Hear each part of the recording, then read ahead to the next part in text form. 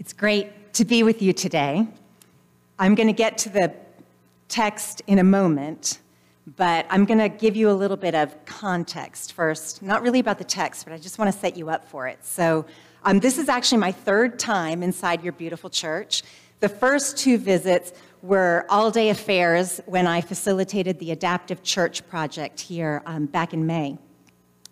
I always begin that workshop with a question that's designed to discern the boundaries of what we can say and do in the system that we are becoming together.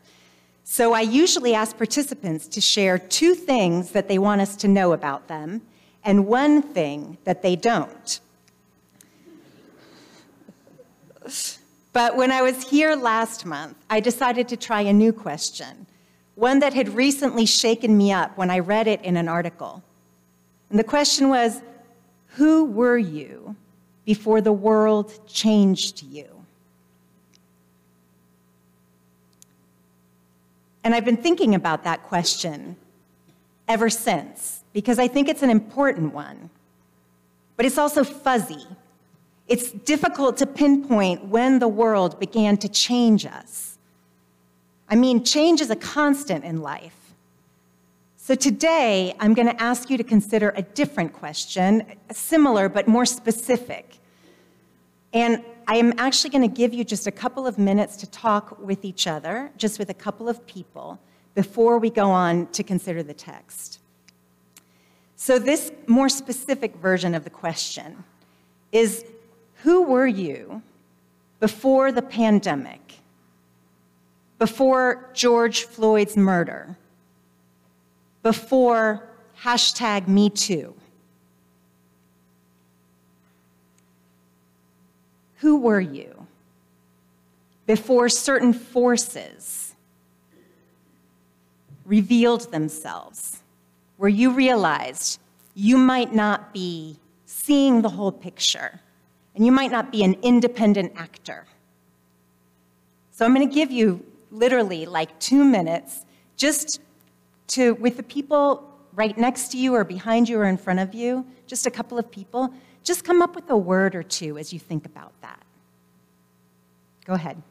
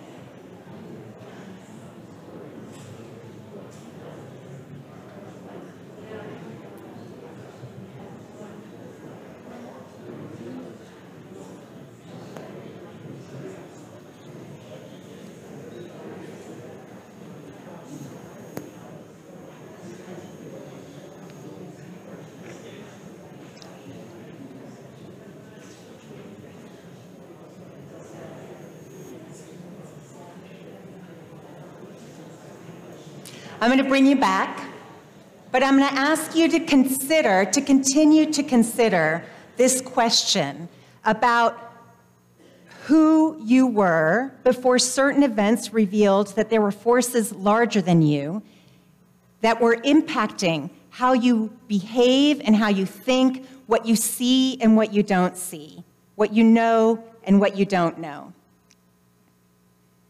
I just this past week read a piece in the New York Times, some of you may have seen this, where a couples therapist writes about how our national conversations about power and privilege have impacted her work with couples actually for the better.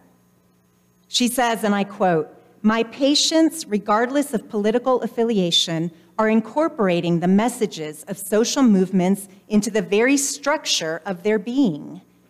New words make new thoughts and feelings possible. As a collective, we appear to be coming around to the idea that bigger social forces run through us, animating us, and pitting us against one another, whatever our conscious intentions." And I gotta ask, do you feel this? Because I know I do. And like the therapist, I'm grateful for the new vocabulary and the ever-expanding awareness that bigger forces influence our priorities, our habits, and our beliefs. But we can also feel very small standing before the systems that have been unveiled. And we can become overwhelmed by the divisions that result from seeing and naming them. I mean, friendships have been lost, families have been divided, and communities have been further torn apart through this unveiling. This moment feels precariously new, but when I turn to Scripture, I find that it isn't. Jesus constantly challenged the systems that kept people from thriving. He generated tension by calling power to account for its misuse. And he also brought good news to the poor and to the disenfranchised. He created a beloved community of outcasts, and God's kingdom grew in that wake. Friends, receive this good news. The same Spirit that was in Christ is with us. And not only that, but the whole system that is the Trinity comes to dwell within us with a love bigger than anything that can get in its way.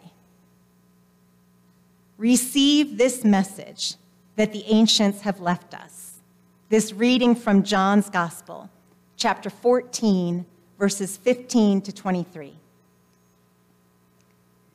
"If you love me, you will keep my commandments. I will ask the Father, and he will send another companion who will be with you forever. This companion is the Spirit of truth, whom the world can't receive because it neither sees him nor recognizes him. You know him because he lives with you and will be with you. I won't leave you as orphans.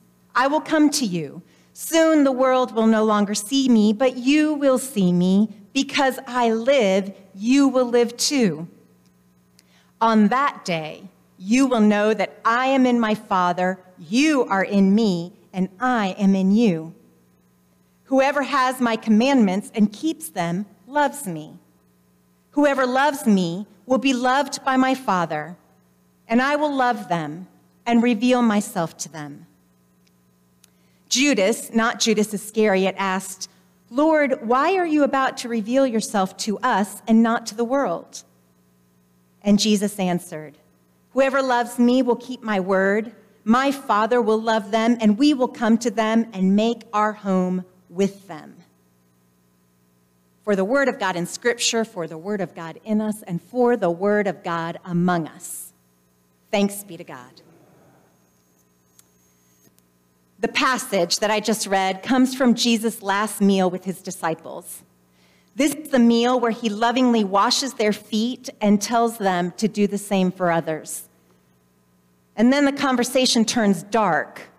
"One of you is about to betray me," he says, "and where I am going you cannot follow." In John's Gospel, Jesus is fully aware that he is going away. His disciples have experienced abundant life with him, and so they're naturally afraid of what his departure will mean. But Jesus assures them he will not leave them orphaned. The same Spirit that descended upon Jesus at his baptism will descend upon them, enabling them to keep the truth of Jesus present in the world, despite his departure.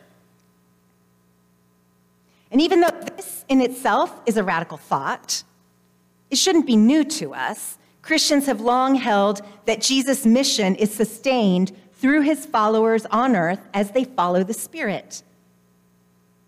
But what Jesus says next, I've somehow not fully absorbed until recently, and it's curious because he says it twice in this short passage. Since Jesus shares his life with God and the Spirit, his disciples who live in and through him will be grafted into that same union. I and my Father, he says, you in me and I in you. So in addition to Jesus sending the Spirit to his followers, the entire Trinity, Creator, Redeemer, and Waymaker, comes to dwell within those who seek to love as Jesus loves. And I just need to pause here for a moment and ask if you've ever considered the possibility that the Trinity isn't just external to you, but seeks to make a home within you. The mystery, the awe, the possibility, the system that is the Trinity, dwelling within you and me and everyone who seeks to love as Jesus loves. Can we breathe that good news in for a moment?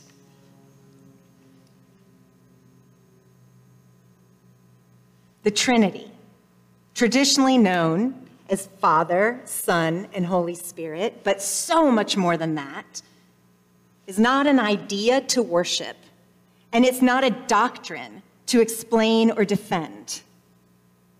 John's gospel claims that God in three persons with three separate but equal functions not only exists, but seeks to take up residence within us. Can we sit this possibility beside the fear and the bad news that seems to come at us from every direction? And can we move it closer to our struggle to live lives worthy of our humanity? And can we bring it even closer still to those things that affect us in this world, that dim the light of Christ within our hearts and our minds? If we dare to take Jesus at his word, our sense of ourselves, of each other, and of what's possible here and now changes. And like the character of Nicodemus, who shows up earlier in John's gospel, I find myself astounded by this thought. How can these things be? How can mere mortals, so fallible, so challenged, so lost, so often, become the dwelling place of the Trinity? The condition for this divine Trinitarian cohabitation, it's right here in our text. One word: love. Loving the three-in-one's commandment to love others as all three love us.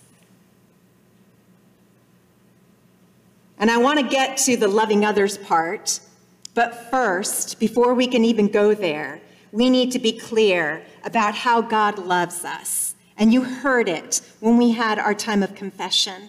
Jonathan spoke it so beautifully. But God does not ask us to share a love that isn't already ours. And because it's very easy to become confused about how God loves us, even miss the point entirely, let's revisit this. Because the world packages and sells all manner of substitutes for love. John's gospel sums it up with one line, really. For God so loved the world, God gave God's only, so that all would have abundant life. This is the love that makes life better here and now. It's love that loves first, no matter who we are, no matter what we have done or what we will do or not do. God doesn't wait for you to love God before God loves you wholly and unconditionally. You can never earn this love. It is as free, as essential, and as available as the very air we breathe. You are loved without reason, without limit, without fear. Breathe that love in and breathe it out. This is how we're called to love others as we walk through this world that God so very loves. By loving others first, even when they haven't asked for it, even when they don't deserve it, even when they're so very difficult, even when they failed to love us as we've needed to be loved. And it's difficult to lean into this love, to lean into loving those who don't love us back. It's so challenging to love those who stand in our way of building a better world.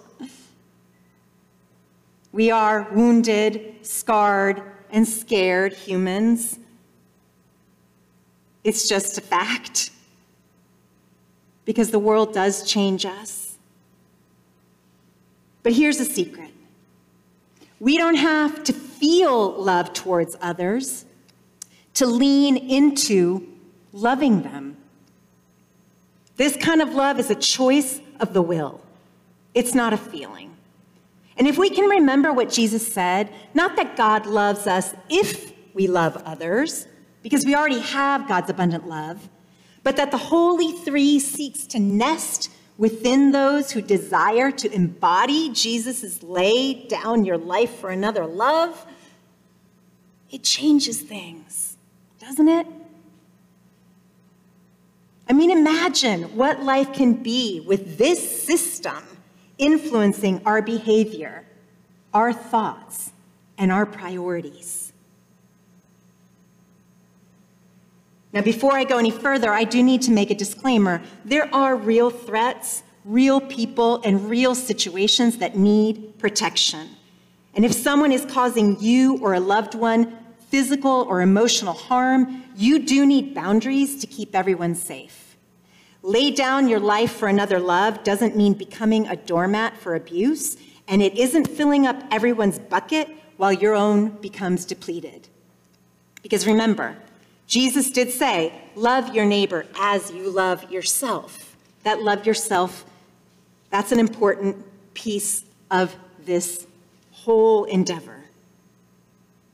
But where abuse is not present, where we aren't in danger, then lay down your life for another love is the practice of giving others what we want to receive. The benefit of the doubt, patient, empathetic listening, and generous, tangible support. Lay down your life for another love moves us from a posture of protecting our own self-interests to seeking the good of the many, especially those with less power and fewer resources. And on the eve of Juneteenth, as we celebrate the emancipation of enslaved divine image bearers, I am mindful that lay down your life for another love won that day. Even though we still have a long way to go. The faith of our ancestors claims that love will win in the end. Our hope lies in the manifestation of the new heaven and the new earth of John's revelation, that time and that place where mourning and crying and pain will be no more, because God's home is fully established on earth as in heaven. We wait for that day. And until that day, with the Holy Three at work in us, we seek to love what God loves and to do what God does. And what does that look like? Well, you've heard it said, and it sounds trite, but it is so powerful. God is love. Whenever we don't want to love, God is love. Love that orders the cosmos and the chaos, out there and in here. Love that creates out of nothing. Love that breathes life into all of this creation. And Jesus is love. Love with dusty feet and legs that keep moving. Love with a gut that feels deep pain and a belly that laughs with joy. Love with arms that reach out and fingers that touch to heal. Love with eyes that shine bright with the light of hope, the spark of justice, and the sting of tears. And the Holy Spirit is love.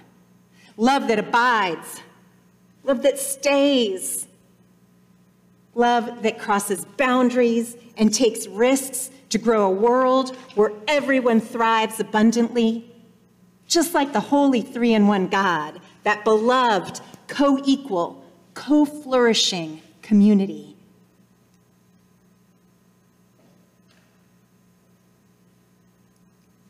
That couples therapist that I mentioned at the beginning,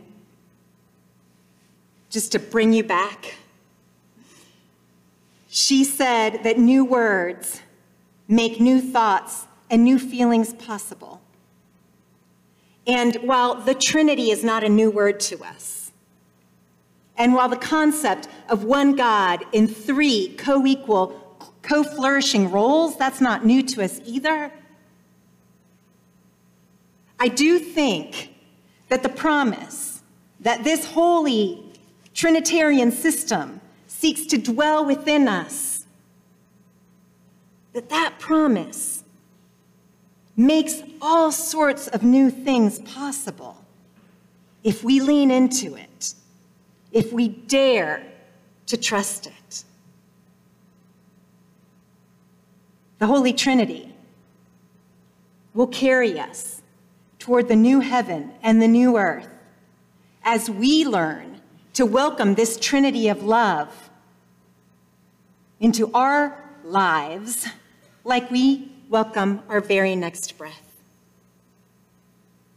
And as we learn to breathe this unending, earth-bending love back into the world God so very loves,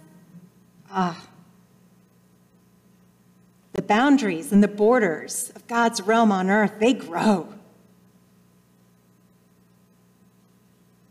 So I say, come, Holy Trinity, find your dwelling place within us.